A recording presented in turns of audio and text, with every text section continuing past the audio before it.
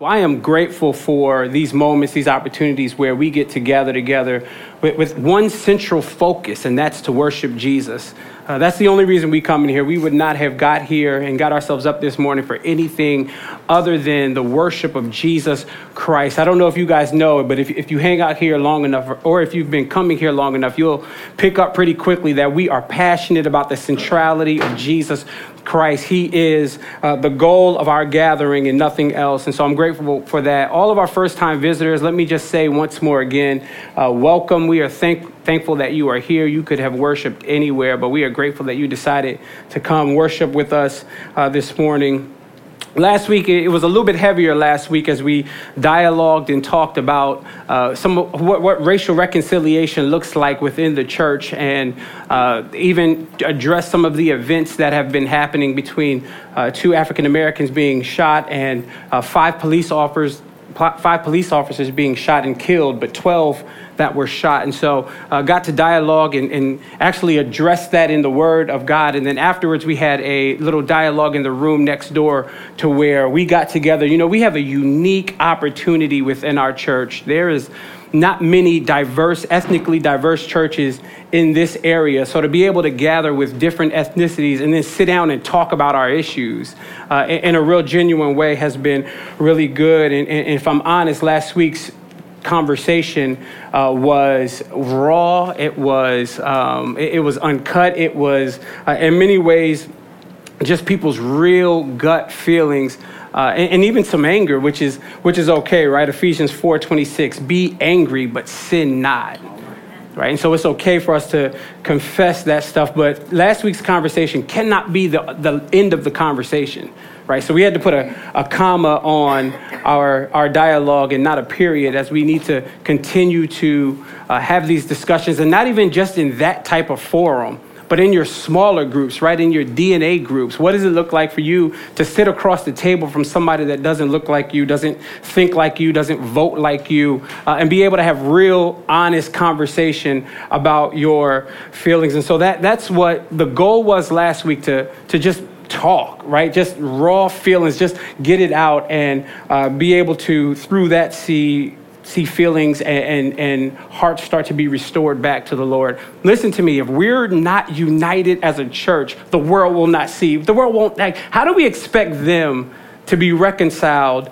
through political means and through laws? We have to be the church so that they have a model of what that's supposed to look like. And so we are grateful to be able to dialogue last week. We are back in our prayer series this week. You guys here? Y'all seem so quiet this morning. We are back in our prayer series. We have been going through a series on prayer. It's a 4-week series, now condensed because last week we took a detour. But it is a 4-week series on what prayer is and what prayer means, and to answer some of the questions that we have about prayer. So we're back into that series this week. We're in our second week on it. Eugene Peterson says, prayer gets us on what it means to be in relationship with God. And so if we want to know what it means to be in a fruitful, dialogued relationship, like nobody wants to be in that relationship where it's one-sided, where the conversation is just one-sided, like nobody else is being able to dialogue. But prayer is a two-way streak of being able to jump into real relationship with the Lord. If you could turn with me to Matthew 6. Matthew chapter 6 is where we're going to be this morning. I joke around, these words are in red so that they mean something. This is Jesus' words, Matthew chapter 6. As you turn there, let me also say welcome back to Tyreek and Victoria and baby Maddox. So grateful to have them here with us. I went and visited yesterday Rodney and Yolanda and baby Manny, and to be able to see just the Lord's blessing over their family, it's been great to see. And we look forward to, there's a few more other, I think at least one more other person that I know of that is expecting a child. So we look forward to seeing more Epiphany babies. That's why we're moving, by the way. We actually we're building in a nursery for mothers that are having babies. And so we're grateful. All right, Matthew chapter 6. Let me read and pray, and then we can jump into what the text has to say. Verse number 5 is where we'll be. And when you pray, You must not be like the hypocrites, for they love to stand and pray in the synagogues and in the street and on the street corners, that they may be seen by others. Truly, I say to you, they have received their reward. But when you pray, go into your room and shut the door and pray to your Father who is in secret. And your Father who is in secret will reward you. Verse 7, and when you pray, do not heap up empty phrases as the Gentiles do, for they think that they will be heard for their many words. Do not be like them, for your Father knows what you need before you even ask. Let's pray, and then I'll announce where we're going. Father, this morning we are desperately in need of you. The beauty in your Holy Spirit is that we could all come into this room with so many different issues, but yet you know how, through your word, to meet every one of us. Pray that you would transform our hearts. If we're honest, some people may be coming in here this morning with broken marriages, broken relationships. Maybe they're coming in depressed, or maybe some people just had a bad week. Father, we pray that you would meet them today, that we wouldn't walk out of here and be the same. We pray that your word would impact them. Hebrews 4:12, the word of God is alive and it's active and it's sharper than any double-edged sword. Father, may your word rest on us this morning. We're in desperate need of it. So be with us today. We pray that Jesus would be central and that he would be glorified even through your text today. May he be sung about, may he be preached about and proclaimed in such a way that we walk out here and say, man, I need to know that Jesus. I need to strengthen my relationship with that Jesus, the Jesus of the Bible, of the text. Be glorified today in our time. In Christ's name, amen. I want to preach from the topic entitled, How Not to Pray. How not to pray. I was told of a story of an atheist who owned a bar with loud music across the street in the deep south of North Carolina, owned a bar across the street from a Baptist church, a small Baptist church. And every Wednesday night, this church would gather for Bible study. And part of their Bible study, they dedicated to praying that the Lord would shut the bar down across the street. Every Wednesday night, they would pray this. Well, what happens? One night a storm arises and lightning starts to happen, and lightning strikes the bar. The bar catches on fire. The bar owner, by the way, an atheist, the bar owner then sues the church because he said that they prayed against his business. And then the church says, listen, man, we have no part of that. That is not our doing. And so here you have an atheist that believes in the power of prayer and a church that doesn't. And so what we have in our text this morning is not necessarily pushing us towards the power of prayer and not even necessarily the consistency of prayer. Jesus teaches us this morning the posture of how to pray. And he does that in a unique way. Jesus doesn't teach on how to pray by saying, here's how you pray. He starts the Lord's Prayer, which we're not going to get into today. He starts the Lord's Prayer, which is teaching his disciples how to pray by teaching them how not to pray. And there's so much that we can glean from this passage. This is smack dead in the middle of the Sermon on the Mount. Sermon on the Mount has spanned it over 3 chapters. Matthew chapter 5, really verse number 2 starts Jesus' most famous sermon. Really not even Jesus' most famous sermon. The most famous sermon ever. He starts this Sermon on the Mount, and in Matthew chapter 5, verse 2, he starts it, and then he ends by Matthew chapter 7, really verse 27, and then verse 28 and 29 of Matthew 7, the crowd is just talking about how amazed they were at Jesus' teaching. In this story, in this Sermon on the Mount, Jesus is teaching about lust. He's teaching about retaliation and divorce, loving your enemies. He's teaching about anxiety. And in the midst of such a powerful sermon, Jesus pushes the brakes to teach about prayer. Such a powerful moment. Nothing else in your life, Epiphany, will show the power of relying and being dependent on the Lord like prayer. Like taking prayer, like taking it so seriously that you pray about everything. See, what we do is we pray about big stuff, right? I got a big decision I need to make, and so I'm going to pray about that. But little stuff we don't pray about. I remember my grandmother used to pray about little stuff like what street to drive down. We laugh at that, but that is so serious. It's so serious, and so we should depend on the Lord for everything. And so in our text this morning, Jesus is going to walk through. Listen, I'm going to show you how to pray by showing you how not to pray. It's so much we can learn. Look at the first sentence that Jesus says. First sentence, and when you pray, you must not be like the hypocrites. Surely Jesus' audience here was struck by the latter part of that sentence. You must not be like the hypocrites. But Epiphany, can I say that we should consider and feel the weight of the first four words that Jesus says? He says, and when you pray. Notice he doesn't say, if you pray. Jesus assumes here that everyone that hears him has a prayer life.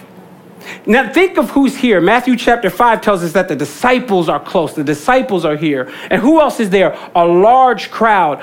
In the midst of all of these people, Jesus doesn't say, if you pray. He says, when you pray, assuming that everybody has a prayer life. My question to you this morning that I want you to consider is the assumption that Jesus makes in this text applicable for your prayer life? He assumes that these believers are praying. Are you able to say, man, that assumption is true of me? I think I can speak on behalf of the entire room and say that assumption is not true for most of our prayer lives. Yet the word of God over and over and over again pleads with us, begs us to pray. Philippians chapter 4, verse number 6 and 7 says, do not be anxious about anything, but in every situation by prayer and petition with thanksgiving, present your requests to God. Jeremiah 33:3, one of my favorite passages or favorite verses on prayer, says, call to me. I love that invitation. And I will answer you and tell you great and unsearchable things that you do not know. Psalms 18, verse number 6, in my distress, I called to the Lord. I cried to my God for help. For in his temple, he heard my voice.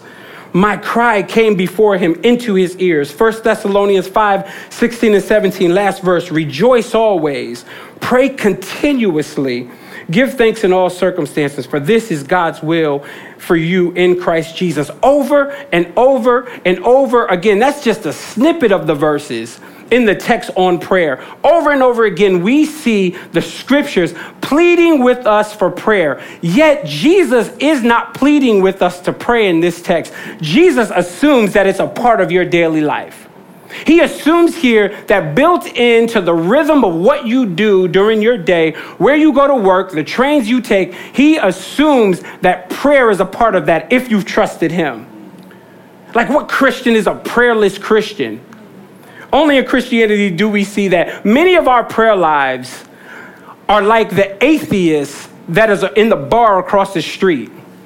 Many of our prayer lives is just like we can compare our prayer lives to somebody that doesn't know Jesus, an atheist that doesn't know him. Do you know in 2004, a study found that 30% of atheists have admitted to praying as a last resort? But how true is that for us as Christians? Like, many of us don't pray. Like, let's be real. Like, let's put off the church face. Let's not think of our neighbor. Let's not think of somebody else. Think of you. How many of us would be in that 30% with the atheists? We only pray when we've exhausted all other avenues. We only pray when we've done all we can do. We've exerted all of our energy. That's the moment when we pray. Yet Jesus assumed in the text with the first four words that the people that are listening to him have a prayer life. Yet we as Christians we're not faithful when it comes to prayer. Listen to this. Muslims are called to pray 5 times a day. I remember getting my hair cut one time not one time, but I used to go to a Muslim barbershop in Philadelphia. Islam is everywhere in Philadelphia. And I used to go to a Muslim barbershop. This lady she was nasty with the clippers. She knew what she was doing, fully garbed. All you could see was her eyes, but she knew how to fade you up. I remember sitting in the middle of this barbershop, getting my hair cut. All of the barbers are Muslims. It was a specific time that they had to pray.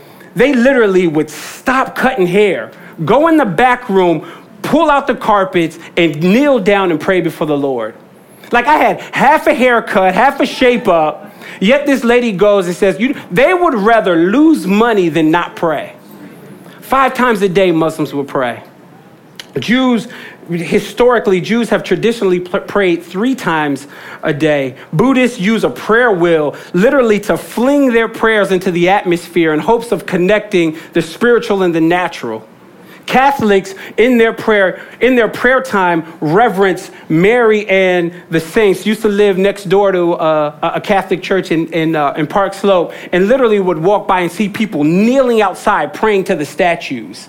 Consistently, they would be praying. Hindus pray to several different gods, yet Christians are loose on prayer. We have the one true Savior, the hope of the world, yet we don't pray. And Jesus has bridged the gap to give you the ability to communicate with a holy God, yet we don't take access to it. We don't take any access to it. And so Jesus' assumption in the text should be convicting to most of us. He assumes that you're doing it. We should feel the weight of what Jesus is assuming today. How wonderful would it be if we prayed like Daniel? Daniel chapter 6, verse number 10, it shows that Daniel would pray 3 times a day. In fact, there's a story in the same passage, the verse before it talks about how King Darius, he signs this document of injunction saying that nobody in the kingdom should pray. He signs it in verse number 9. In verse number 10, it says our boy Daniel goes and he prays.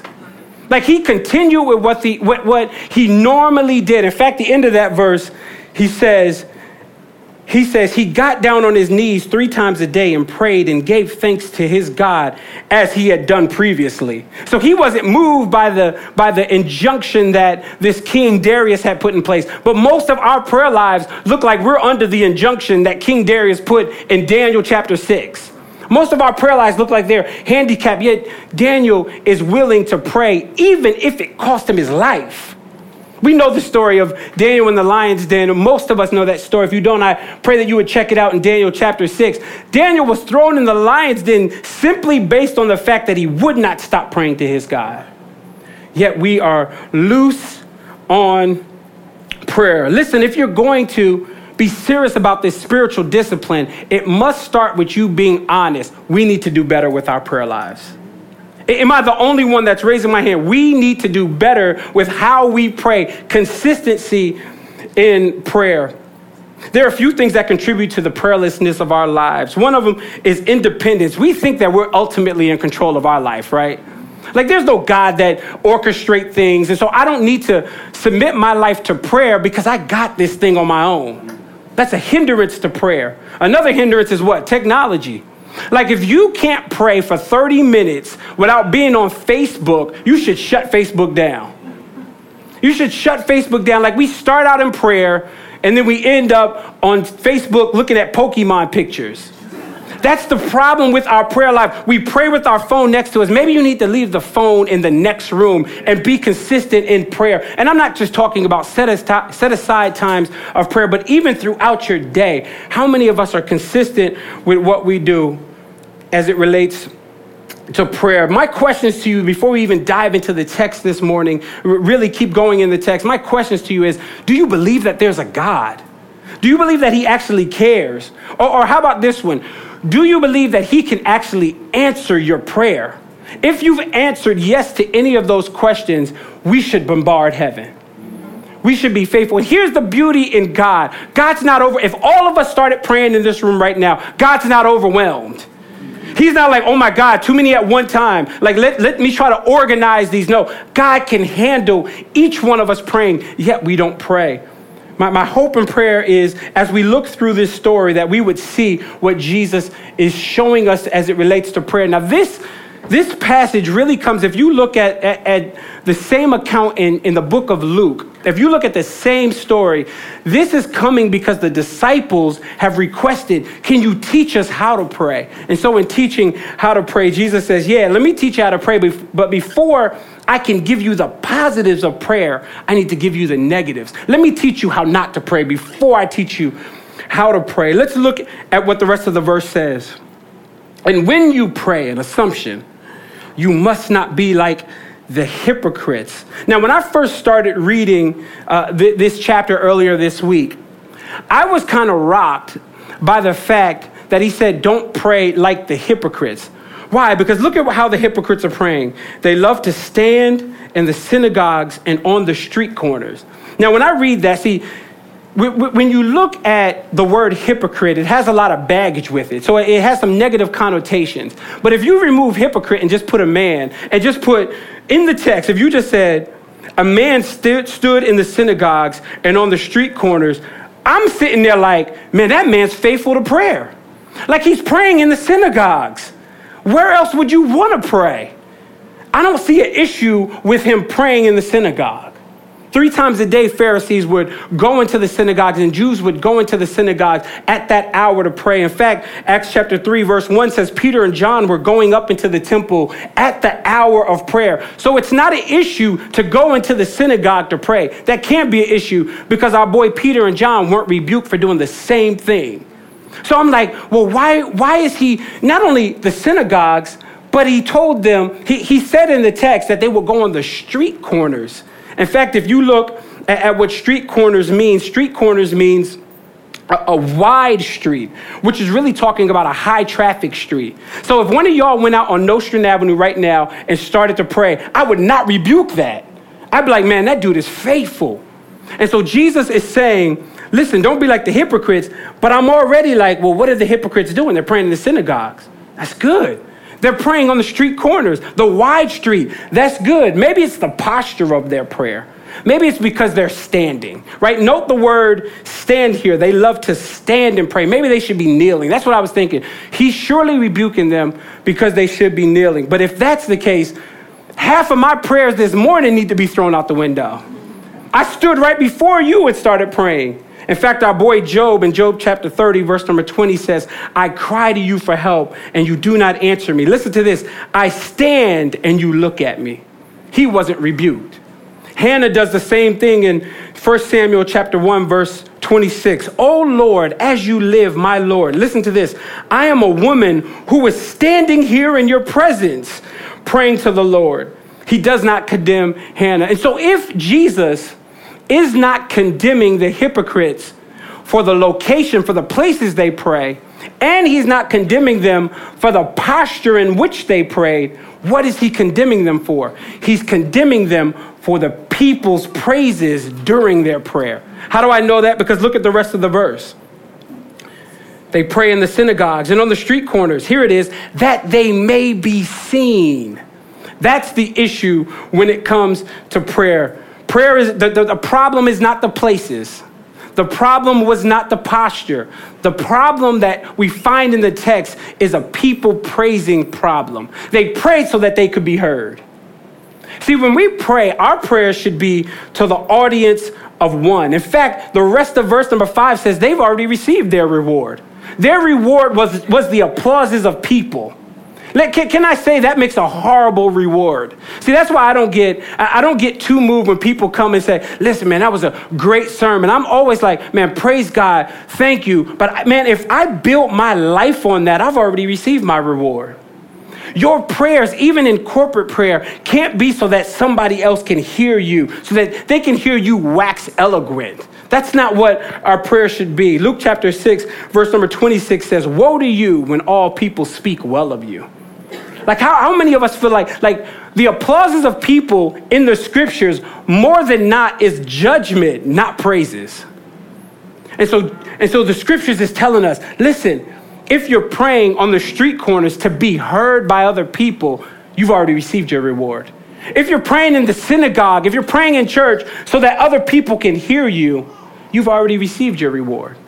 And so the issue is not standing, it's not it's not the posture, it's not the places, but it is the means of their heart. R.A. Torrey says this. He said, we should never utter one syllable of prayer, either in public or in private, until we definitely are conscious that we have come into the presence of God and are actually praying to him. When you pray, are you praying even if others are listening so that God and God alone can hear you, so that he can be pleased?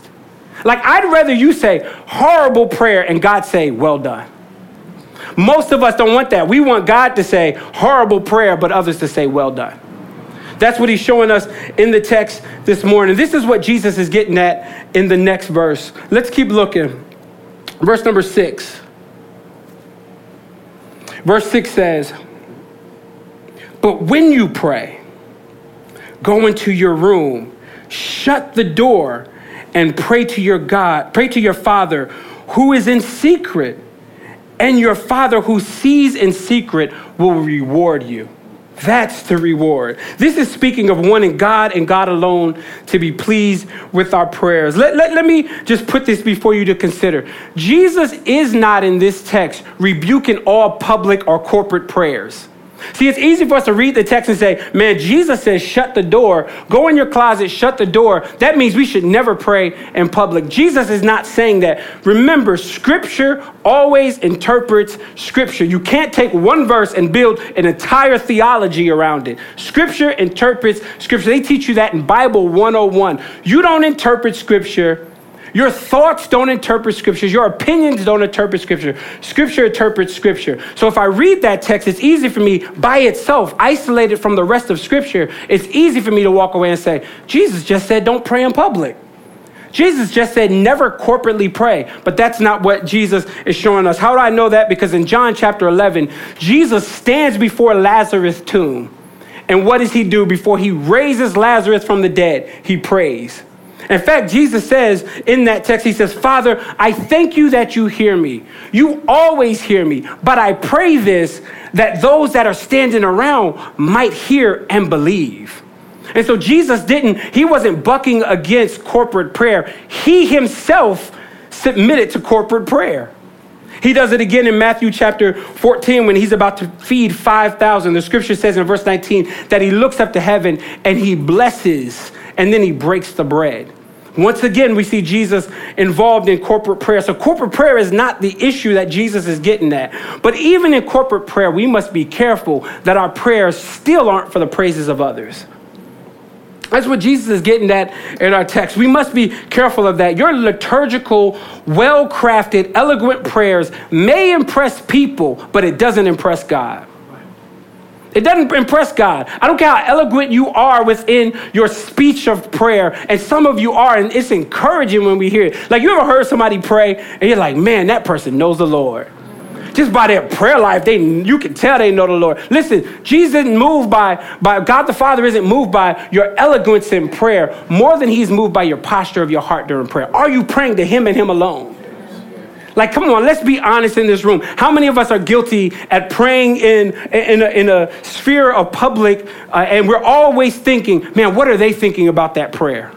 Like, how many of us do that? Jesus is like, no. When you pray, even if you pray in public, I pray that you would pray to me and me alone. The word hypocrite, John MacArthur in his commentary says, the word hypocrite originally referred to an actor who used a large mask to portray the roles that they were playing.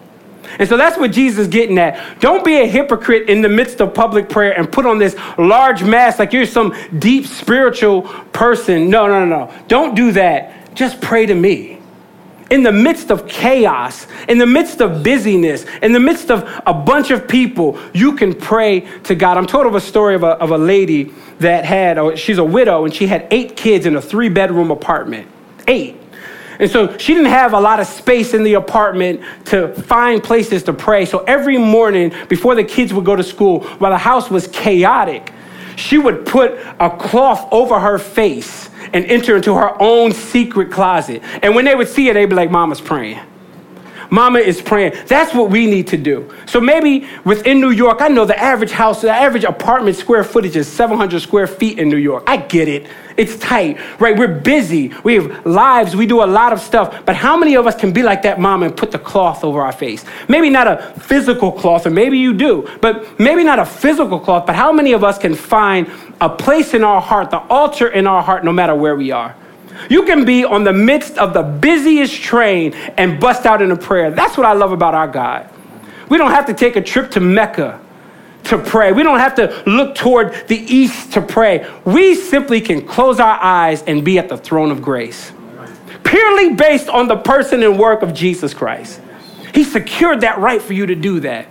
Yet many of us don't run to prayer. We don't run to the throne. Most of us don't run to the throne because we don't understand and know who we're praying to. Like, think of the massivity of like, you're praying to a God that is transcendent. Like, he transcends all of us. You ever go outside at night and just look up at the stars and the bigness of the stars? God flung those by the word of his mouth.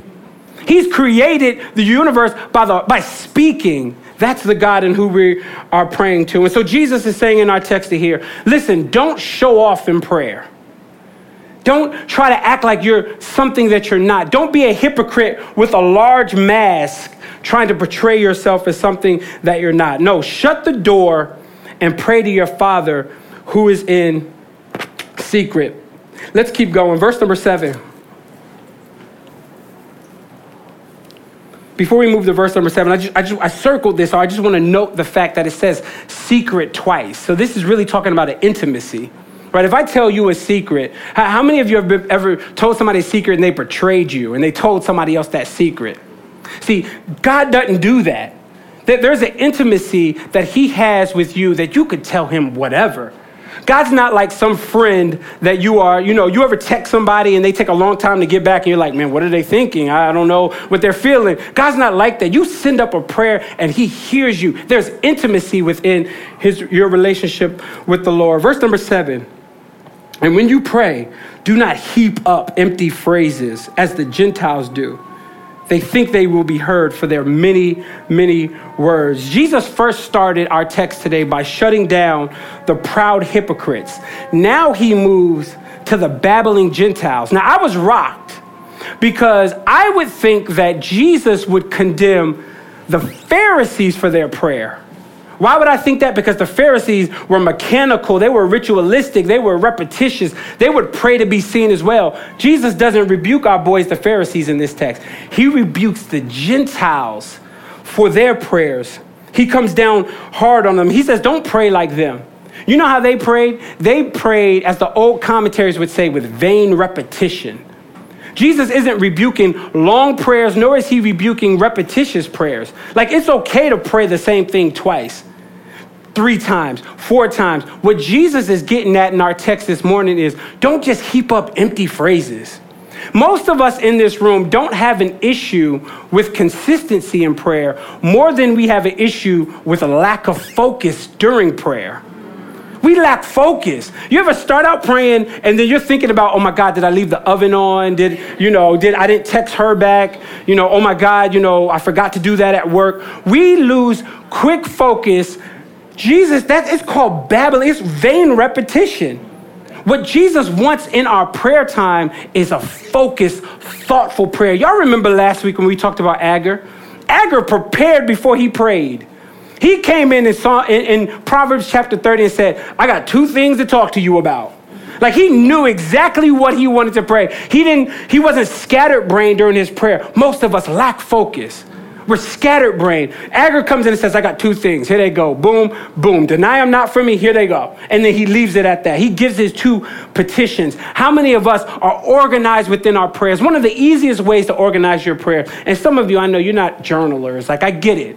But one of the easiest ways to organize your prayers is to put them in a journal. It's practical. Write them down. Be consistent with what you're praying. Luke chapter 6, we see Jesus praying all night.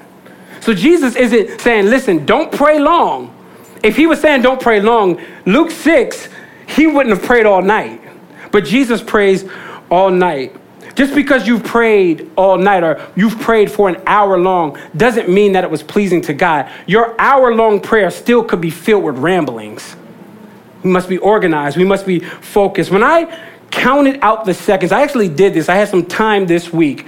I actually counted verse 9 to verse 13, which is the entire Lord's Prayer. 9 to 13, that's it. 17 seconds it took me to pray that prayer. Like, Jesus prayed the Lord's Prayer in 17 seconds. What I'm trying to get you to understand is it doesn't take long to get to the throne.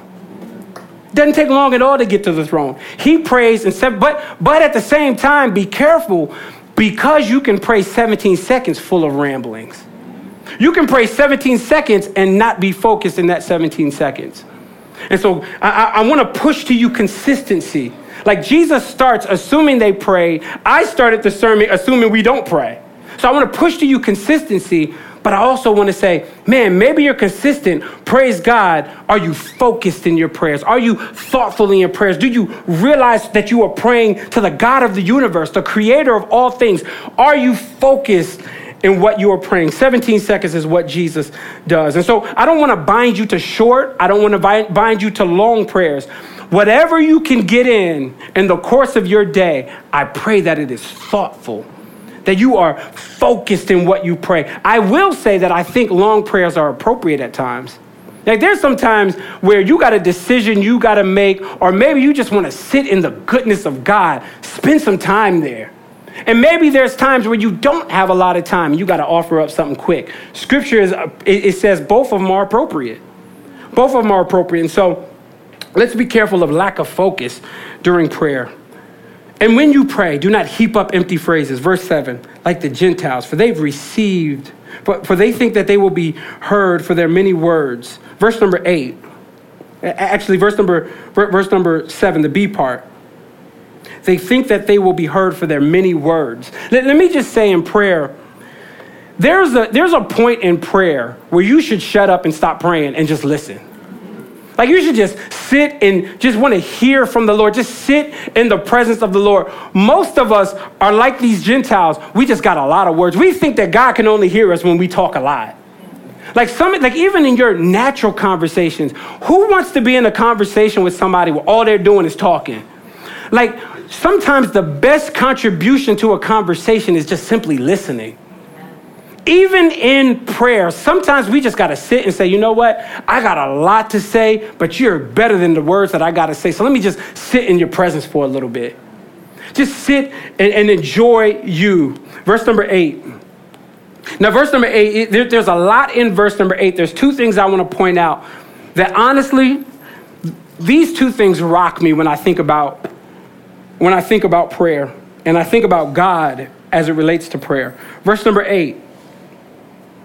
And do not be like them, talking about the Gentiles, for your Father knows what you need before you ask him. There's something that I want to point out. 2 words, your Father. Do you know how huge that is? That we have the ability through the text to be able, those of us that have placed our faith in Jesus, we have the ability to call him our Father. Like even the Lord's Prayer, he goes on to verse number 9, and how does he start it? Our Father. And so what he's saying is, listen, through prayer, rest in your relationship with God. This is our Father we're talking to. Like that is so huge. What gives us the ability to be able to call him our Father is the fact that over 2,000 years ago, Jesus Christ has bridged the gap, squashed the beef between us and God. That's what Jesus did. And so now we're able to call him our Father. And even greater than that, he calls us his children. Like there's nothing, if my kids come to me with a deep need, there's something that they absolutely need, not want, but absolutely need. There's no way I'm going to break my neck to figure out how I can get it for them. But the scriptures is clear in Luke chapter 11 that what your fathers among you, if they ask you for what father among you, if the son asks him for a fish, will instead give him a serpent? Or if he asks for an egg, we'll give him a scorpion. Then it goes on to say, how much more will your heavenly Father give you if you ask for the Holy Spirit? That's what the Father says. And so naturally, I'll do whatever it takes for my sons. If they need something, how much more will God do? Just the fact that you're able to call him our Father is proof that the gospel worked. That the cross secured your relationship with the Father. We now can go to the Father spotless based on the righteousness of Jesus Christ. That's why we end our prayers and say, in Jesus' name. Because that's the only basis we got to come before the throne. Like you can't come before the throne based on your own name. Go ahead and pray and say, and I pray this in the name of Brandon. Huh?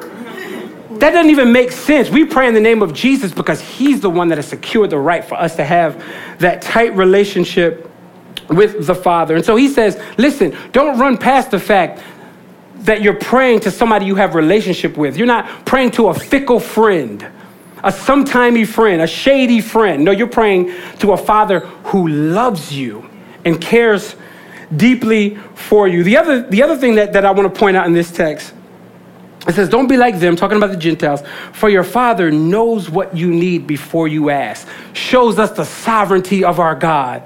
Our God is sovereign, not just over creation, but he's sovereign over even your prayers. And so what he's doing in heaven is you're praying to him and he's filtering through your prayers. I already know what you need. Like, you don't need that. And praise God for that. Like, unanswered prayers is a blessing. Don't get it twisted and think that if he answers every single prayer, that's a blessing. No, that's a curse.